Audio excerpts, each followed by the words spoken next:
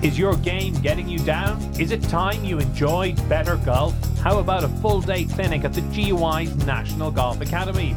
Less than 2 hours from Belfast, the Academy is the perfect getaway for you and your friends. With clinics starting at €95, now is the time to experience better golf. Find out more and book online at bettergolf.ie.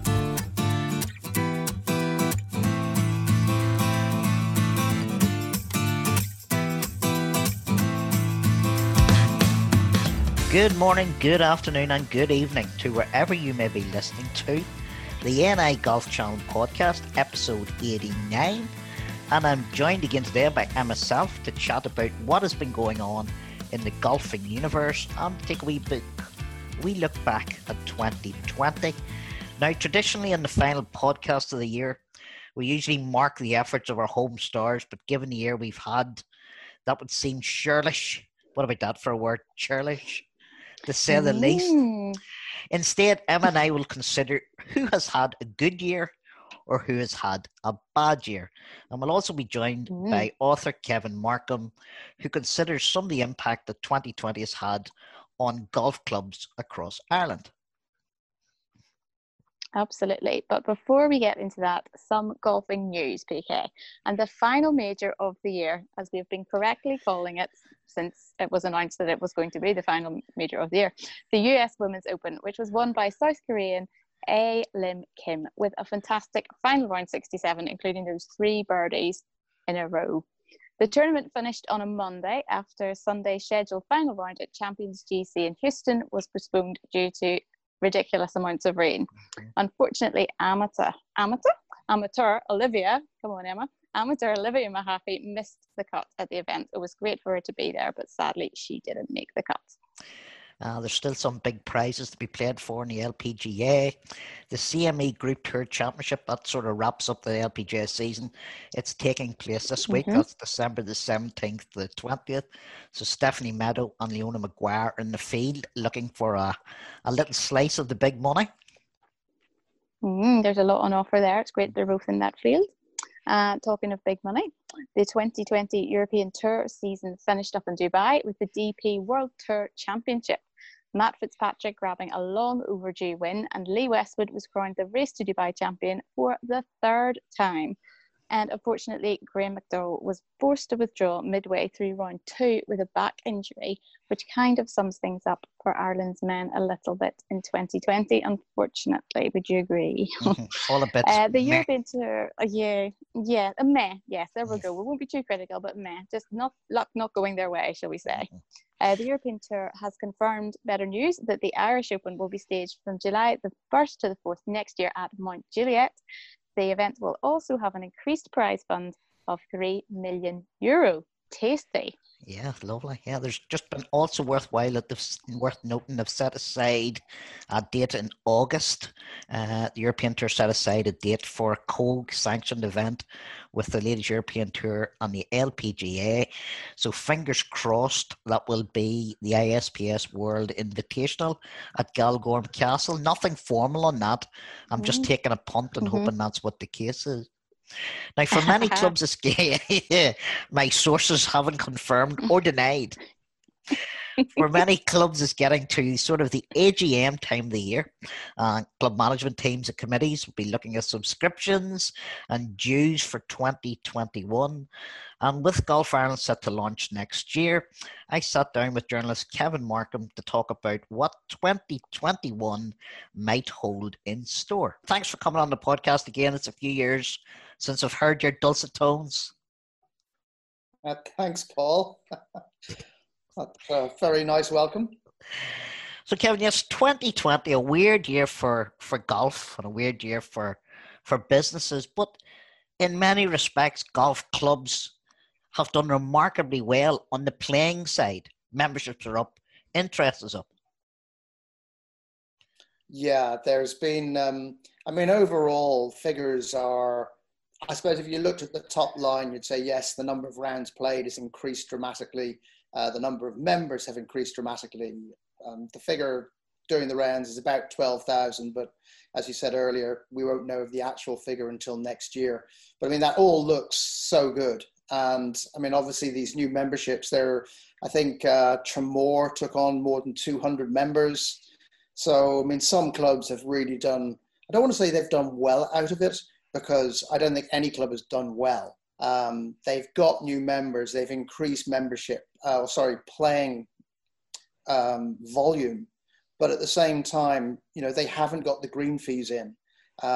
Restaurants and bars have been closed for a lot of it. So the income has been heavily reduced. I mean, I was up at Powerscourt Golf Club actually in, I think it was September. And I was talking to Gavin Hunt there, and he said, look, you know, we've got our courses absolutely packed, but they're being played by members. So they're not paying, you know, they've paid their annual sub, they're not paying green fees. So they're not getting much income. And I mean, that's not obviously exclusive to Powerscourt, it's common across the board. So I think the optimism that has come from this is that people have played a lot more golf. You've got new members, a lot of whom are new to golf. And the big optimism is what's going to happen next year. Yeah. Because, I mean, obviously we lost all of these, the big bucket list tourists who are coming from America, Japan, and all these other places where they play the bucket list courses and they spend a lot of money here. So, I mean, that's been a major loss to us. I mean, that's no surprise, and everybody knows that. But next year, I think it's going to be probably more of the same. We may get some of them back, but we're not going to get that many back. So it is a question about holding on to the members that we have, and hopefully increasing that number even further. I think one of the things that we noticed and was well talked about during 2020 was the fact that we somehow golf, and I say we, golfers, people are interested in the game, we got back that demographic that we'd lost, that magic sort of 25 to 35, 40-year-olds who for so many years have been away from golf because of jobs, family, work, prices of things, and more things they've been doing themselves. And suddenly, because of the COVID situation, golf was the only thing they could do. A lot of them returned to the game and really enjoyed it. But a lot of that was done with clubs offering deals. So the problem for clubs now is, how do we keep this membership? How does golf retain this membership and get them really into club life as opposed to just playing golf? I mean, it was interesting right at the start when the whole COVID thing first started, and they said only members can play their courses. A lot of courses went out, a lot of clubs went out and reduced their memberships. And if, you know, with a couple of months hindsight, they'd have realized they didn't have to do that. You know, people were flocking to them. So they've slightly made a rod for their own back. And now they've got to figure out going forward how they keep that momentum. And I think you've got different ways that you can do it, but there is always going to be a struggle, because I mean, you talk about the people who with their life of families and jobs who come into golf and then they drop out because of various family commitments, whatever it might be. That's never going to change. There's always going to be that commitment. And there is a certain, I believe that there is a very strong evolution in how people play the game, in terms of when they start, when they drop out, when they pick it up again, when they drop out again. And that's why I know people slightly, I don't want to say sneer, but there's that attitude that golf is an old person's game for the elite. Now, forget the elite, but it is definitely a game very popular with the older people because it's a game they can play. You know, they can't play the footballs and those kind of games anymore. So people come back to golf, and that's part of the evolution of it. And in a way, I think we should embrace that. I'm not saying we ignore any of the 25 to 40-year-olds, because obviously that they're hugely important to the game and to club competitions and teams and things. But at the same time, you know, you can't focus on one group exclusively. You know, there's this massive push for juniors. It's like, yes, of course we want to get juniors in the game, but you know, there are not going to be many 16, 17-year-olds who are going to carry on playing it when they've got, you know, the opposite sex to run after, when they've got exams, when they're thinking about travel and things like that. You know, golf goes down the pecking order, not surprisingly. But sorry, back to your original question. Next year, clubs are going to have to work very hard to keep people. It's not going to be easy. I mean, obviously, I think if COVID continues in terms of these restrictions, I think people will be very grateful to carry on with their memberships. And that just then moves on perhaps to the following year as a struggle for the club to keep them within the fold. But I think there are golfers out there who are not playing, who are saying, well, I can't play, I want some money back. And I don't think clubs can be doing that. And I think members need to be, to realise that for the club to survive, they need to support them in many ways. One of them is financially too. So you can reduce fees. I don't think that's a very smart way to go, because as soon as you reduce them, at some point, you're going to have to put them back up. So it's a question of adding value. I mean, I worked in marketing for a long time, and a lot of the ideas are about adding value. It's not about giving discounts. So, you know, you can give them 14 months for the price of 12. And to be perfectly honest, that's something I'm really keen on, because it moves the annual subscription date from January to March. So January, nobody wants to think about golf really in January or pay for it. So move it to March. You've got spring coming. People are actually starting to think, hey, wow, you know, I've got something to look forward to now. I think that would make a big difference. And I did talk to someone who said, well, you know, you've got problems with the constitution in the club and all that sort of thing. Like, change the constitution. These are difficult, extraordinary times. Make the changes. Find ways to improve what you do. So, I mean, I think that's one way. And then there are other ways too, in terms of making the club more accessible. I mean, a lot of clubs continue to be quite tight-knit. They don't open their doors that much. I mean, you look at somewhere like Galway Bay Golf Resort, and I know that they are very big on Sunday lunches. Lots of people from the locality come in and eat. So it's creating more of a vibe to the club life and what they offer. I appreciate that's not easy to do at the moment because of all the restrictions. But it is about looking at opportunities and options of what you can do and think outside the box. You've got to start looking at that. I mean, I work for a few different people in golf, and it's always interesting hearing the different ideas that people come up with. And then why not throw a bash, have a bash for your members, so they don't have to pay for it. You know, have a certain limit on, you know, drink, and provide buses to take people back into towns or whatever it might be. Try and give them something that you haven't given them before. Very good. Yeah. Yeah. Now, we did talk earlier, we mentioned just in passing about, you know, the fact that members, once again, and it was very obvious the first time, you know, clubs will rely on members to finance the club, particularly in the short term, because all the other avenues and the other revenue streams have been cut off. Green fees for a lot of clubs cut off, visitor fees decimated, bars and restaurants closed long term. So the financial situation of a lot of clubs has been propped up by the new members and also propped up by some government subsidies and help. But that's going to run out. We're coming into a new year, you know. And, you know, are we looking at the situation where clubs are going to be struggling, or are we looking back towards recession era problems with clubs surviving financially? Yes, I think so. I mean, there has to be. I mean, there's always been a slight glut of golf courses in this country. Back in 2008, I mean, I work on the basis that between 1990 and 2008, the number of golf courses in Ireland increased by 50%. You know, the number of people playing the game increased for a while and then started decreasing from 2006. So it's no surprise that we've lost courses. What slightly surprises me is that we haven't lost more. So, you know, COVID started, we lost, well, I think it was 3 or 4 courses. And two courses came together to become one club down in Killorglin. And I thought that was a very smart move. Okay, it was done out of necessity because they're both closed, and the people got together and said, look, why don't we open as one club? Mm-hmm. I would see a need for more partnerships between clubs. There are plenty out there that have reciprocal arrangements. So if you join Photo Island, you can play at, I think it might be Conqueror Wood, something like that. You know, you have reciprocal playing rights. So that's one thing. But I think you're probably right that at the end, we are going to go back, take a big step back once the sort of this euphoria over new members dies down.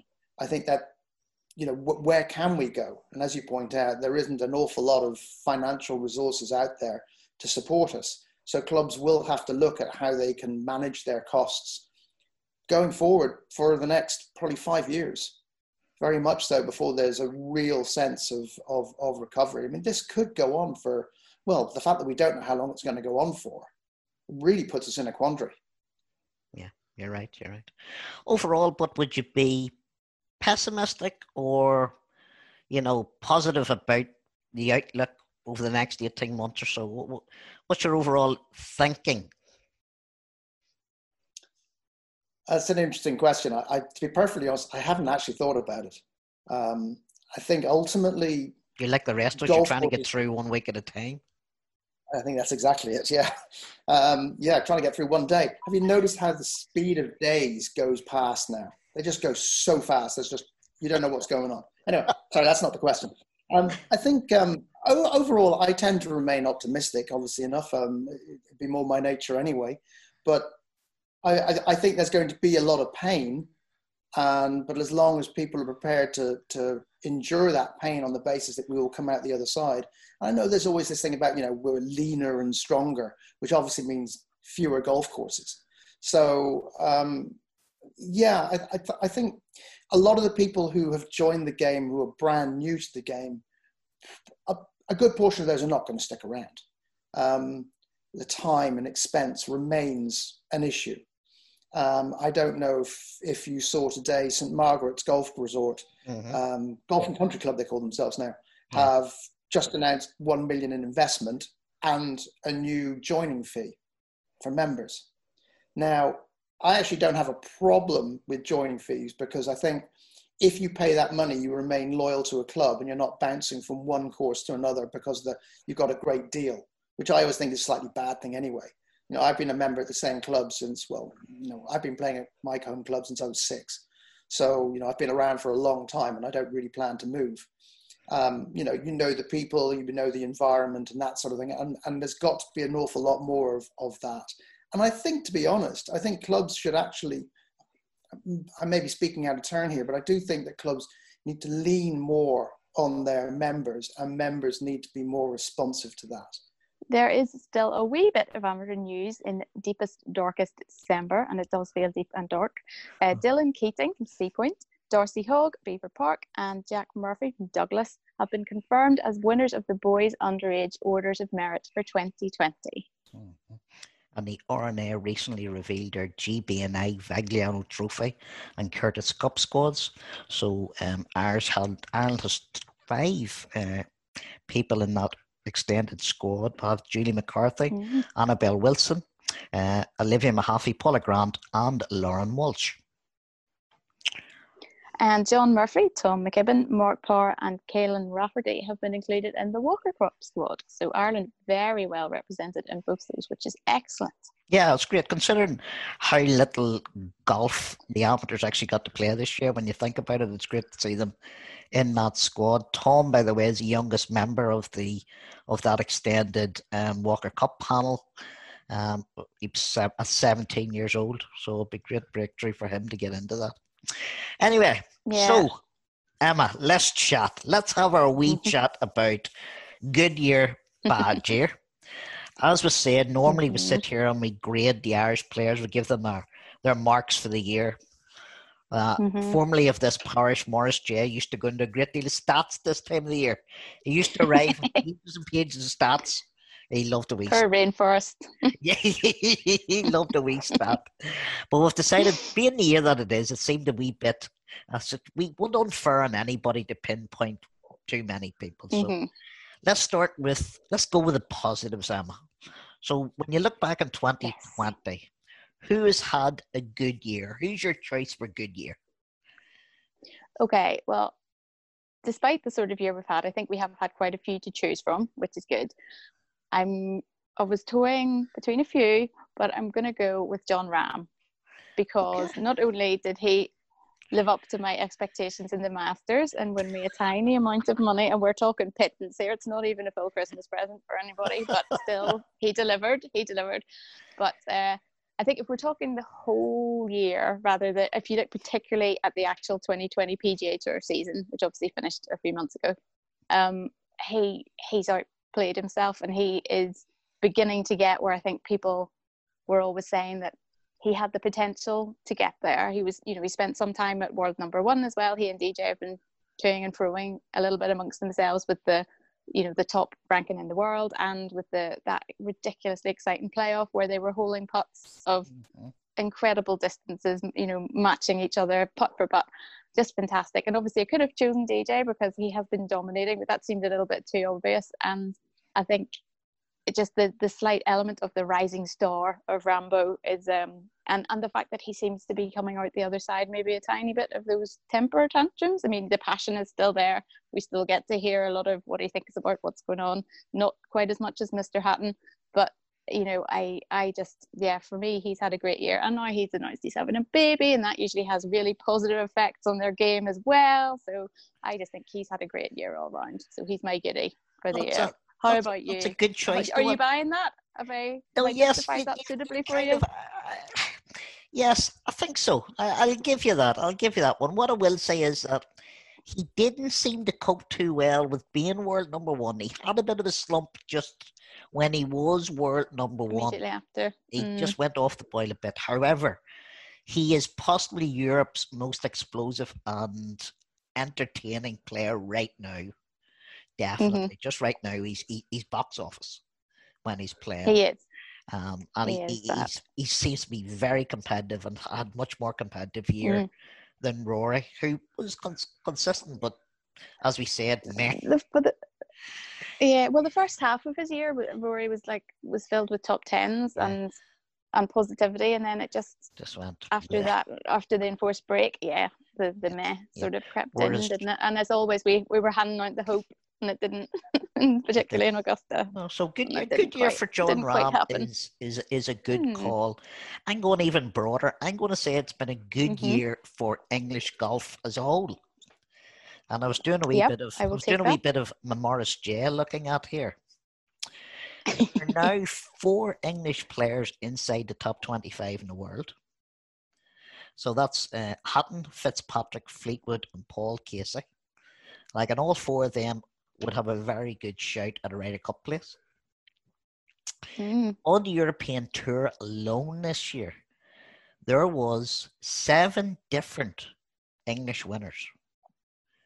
We're talking about Lee Westwood, Sam Horsfield, Andy Sullivan, Aaron Rai, Tyrrell Hatton, Ross McGowan, and Matthew Fitzpatrick. So that's just on the men's side. Tyrrell Hatton also won in America. And then you've got to look at the women's side of things. So you had Charlie Hull competing very well.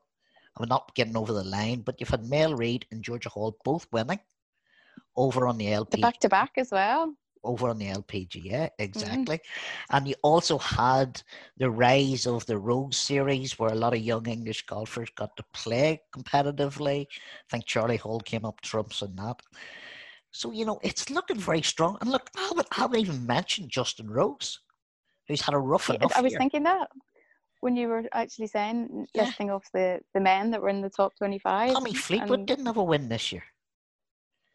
And you look at the spring. So English pro golf is in rare, good place at the minute. As much as it pains me to say that as a proud Irishman, at the minute they're wiping the floor with us in terms of their strength and depth and their performances. Do we think, we probably don't have time to get into this in much detail, but do we think that this is the result of grassroots work that has been going on over the last however long, and we're seeing the results of it, or is that too big a shout to call, and therefore it might well be something that we will be catching them up on, should we say, potentially? If you drop Westwood out of it, who's, shall we say, been around for a long time, right? Sam Horsfield's very young. Sam Horsfield's very young. And based in America mainly, but still a young and upcoming player. Aaron Rai's quite young. Fitzpatrick's only in his 20s. So there's still a lot crazy, isn't it? Players there, yeah. Okay, Casey, Fleetwood, I don't know what age Fleetwood is, but he's certainly not 40 yet. No, I think he's only 28. He's not 30 yet. He's deceiving. Yeah. He's younger than Laurie Cantor and things. So he's. And there's, you're talking about, and they're saying there's Laurie Cantor, you're just talking about another good young player coming along. And I don't know what's going on, whether they've got their structures right, or whether it's just opportunity, or whether it's money. But at the minute, English golf is very strong and doing very well. And you wouldn't put it past the likes of Hatton, Fleetwood, any of these guys to compete at a major. They should be. And, Fitzpatrick possibly maybe not long enough all the time, but wonderful player, Ryder Cup player. So I'd say that's my choice for a good year. The other one that I would have picked was Rasmus Højgaard. Yes. Who's pushed onto the scene. Yeah, he's had a good year as well. But overall, I think I couldn't take my eyes off the English golfers. I don't know what is it? You live over there. What's the profile like? I'd have to say, but do you know what it is? It'd be something I would say. Just having whatever time I've been in the golf club over the last couple of years, realistically, there would be. It feels like there's more people watching and things when there's more people that I suppose that they identify with, that they're the home support kind of feel behind engagement behind with it. And yes, exactly that. And my recent day job, which is not actually on air at the moment, but the kids sports program that I was working on for a few years, anytime we went to film a golf piece with England Golf or anything like that, there's a lot of work being done at that level, and a lot of the pros, current and former, are giving back money and time and creating little tours and all sorts of things. Obviously, like Michael Gallagher's doing a lot of work for that in Ireland as well. So it's the same kind of equivalent, but it does feel like there's a lot of strength and depth across the game, and whether you're going to growing the new professional ranks, definitely, but that's only going to help. It's sort of self-fulfilling prophecy, isn't it? When you can see it, then it inspires the next people to do it, and so on and so forth. And I think there's a lot of that about at the minute. But yeah, sorry, just going back to it, Matt Fitzpatrick feels like he's like almost a bit of a veteran of the European Tour, doesn't he? And he's like 26 or whatever. Like that's wild. And with him with Billy as well, I think they. Yeah, one of the other things to think about in English golf at the minute is, like, a number of the best YouTube bloggers in the world are English. Peter Finch, Rick Shields, Mark Crossfield. These are people who have a very high profile. They're all English, and they're making their name away from traditional TV. They've got into a different audience. Yep.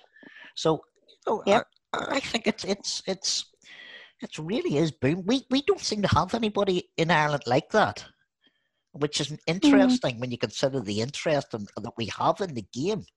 But there's no sort of, shall we say, YouTube or social media star who's reached across the whole of Ireland in doing their tips. And maybe, in actual fact, that the market here is a lot smaller when you actually go down for it. The market is quite small. The demographics over in England would suit it better, England and the UK. And the other thing that I think has had a big impact this year is the swing, the UK swing that the European Tour put in. Because it was the only show in town. There was no other sport on. Exactly. And I think, if the UK golf and England golf as an organisation doesn't get their finger out and really tap into this, they'll have missed a great opportunity. So, that's the good news, Emma. Yes. The bad news. Who had a bad 2020? This is a trickier one in a lot of ways, because it's been such an up and down year for everybody, and you don't, like you're saying, we don't want to point fingers in a way, but Bryson, sorry.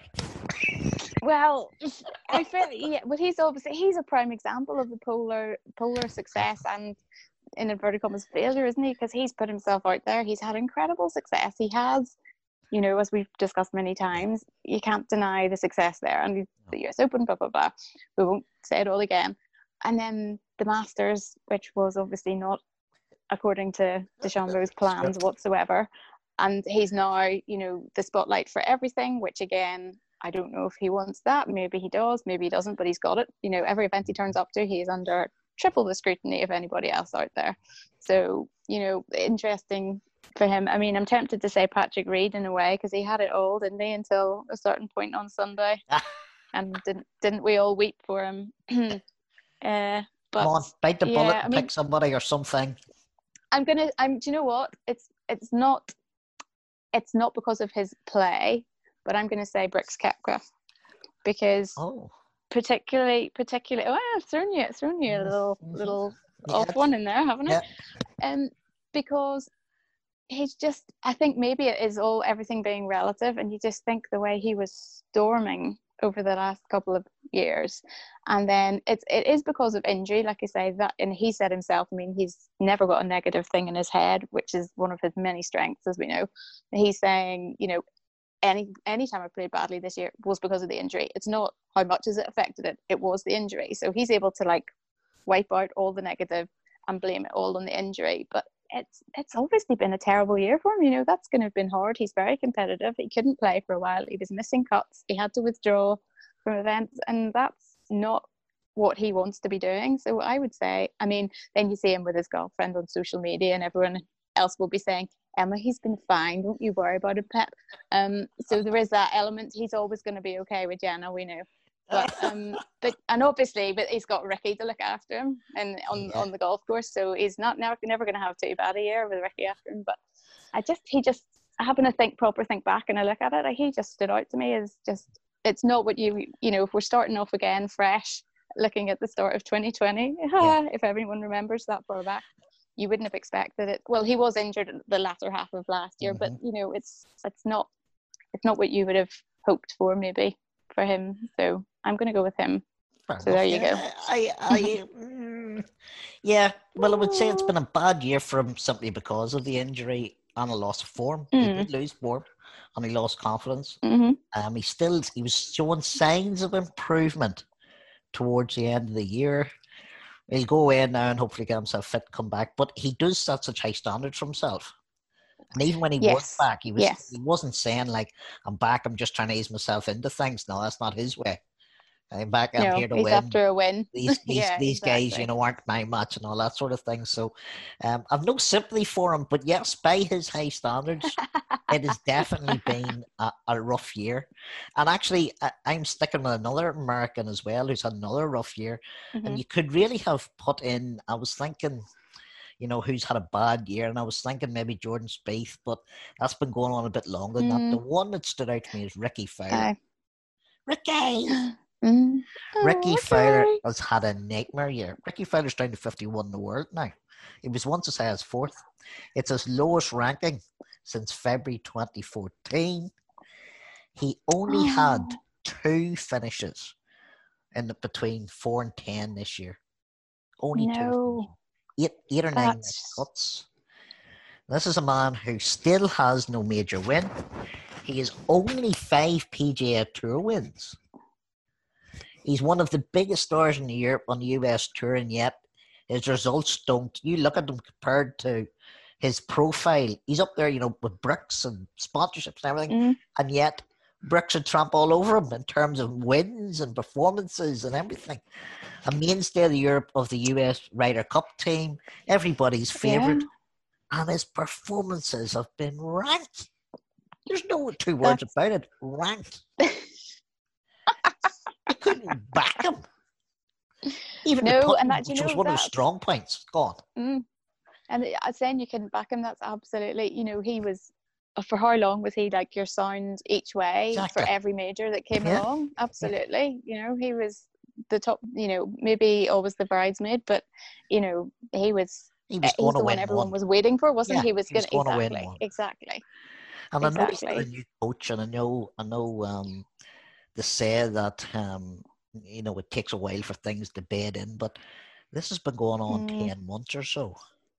There doesn't seem to be any. It's a long time. Getting in. Now he's 32 years old, so he's married, just married. So maybe let's be honest, everybody's lives change, things change in people's lives, priorities change. Everybody moves on a bit, but I just wonder now. There's him and there's Spieth. And the 2 of them have very important seasons ahead next year. Are they going to get themselves back to anything like they once were? If they don't, you could see them drift away even further. You're right. It does feel like it's quite make and break for both of them. And it's not, as you say, it's not been an overnight, descent. It's been quite consistent and quite gradual, and it's and there haven't been the recovery signs that you would have hoped for both of them, because let's be honest, they're both also great players to watch, and Spieth's putting was surely never going to have stayed the way it was for that hot streak. I mean, that was obviously not going to happen, but it seems like everything else has crumbled around him as well, and it's not nice to see. It's not nice to see. You don't want to see that happen to people, do you? No, it's not. There are other people that you would not be annoyed at. Maybe losing their game. May have mentioned one or two of them already. But those guys seem to be genuine enough people, and like, even if Jordan Spieth's career were to finish, he's still got a hell of a record, all those major wins. Well, you know what I mean? He's doing all right. True. But like Ricky never hasn't reached those levels yet. You're talking about Jordan Spieth, Ricky Fowler, and DJ was probably always a wee bit ahead of him, and the other good who's the other group of that party? JT? Justin Thomas. Of those three, Ricky's the bridesmaid, big style at the minute. Yeah, he is a bit. And JT seems to be the only one who's really holding it together for them all at the moment, out of their little very competitive player. But very, very competitive player. And as you look ahead to 2021, Emma, what are you expecting? Oh, God, can we? Dare we? Can we? Have you any expectations for something from left field? Give me a left field thing. Left field. Let's see. Oh gosh. I would say. I don't know. Do you know? There's so many things going through my head, and lots of them are like Ryder Cup related and Solheim Cup related, and I think those. I think the Ryder Cup is going to be particularly tasty. I think it's. I would like to think that we might look like we weren't going to do it and have it not a Medina like let's not leave it that late, guys. But I think the first one back on US soil, it's going to be different. I think it'll take everybody a while to get used to having big crowds around them in general, and then that, hopefully, all being well, will be an almighty thing to contend with for Europeans. So I don't know. I reckon we might have a really, really tasty Ryder Cup victory. And I don't want to put a downer on the girls, but their performance last time was just incredible, and the American team was so strong in the women. I think maybe that would be it. Actually, maybe that would be my left field. Would actually be that the Solheim Cup, that Beanie's girls will have a back to back and actually take it to them on home soil. That's going to be my left field. Is that we'd win, the European will win the Solheim Cup on American soil. There you go. I'm going for Rory to have a strange majorless season but win an Olympic gold medal. Oh, I like that. That is out there. Yeah. And then will we get more of the Olympic medals, or as important as the majors? Aren't they, chat? Do you like Justin Rose carrying it around his golf bag for next year? Right, so that's it. That's a couple of predictions as we wrap things up. That's it. Episode 89 of the podcast, all complete. Thanks again to Emma for her contribution over the last few months. Emma, as we know, the last time we did try to record episode 89, I stuffed things up. And we did do a recording, but it never made the air, mainly because my IT skills seem to be getting worse as I get older. This is definitely our last podcast of 2020. If this one doesn't go out, hard cheese, we'll go back again in 2021, try it again. It's been a very another one just for us. It's been a strange year all around. Thanks to our sponsor, Better Golf. And as I said, thanks to Emma for taking on the hosting duties. Thank you. For everybody else, try and enjoy the rest of 2020, regardless of what it brings, whether it brings extra lockdown or whether it brings families getting together. And as we said before, and we continue to say in the podcast, Emma, what is the rule of thumb for Christmas presents for the golfer in your life? Vouchers. Think vouchers. You cannot go wrong with vouchers. And on, Here that, ends the lesson. and on that note, we'll bring 2020 to an end. Emma, thanks very much. Speak to you soon. Thank you. Take care. Bye.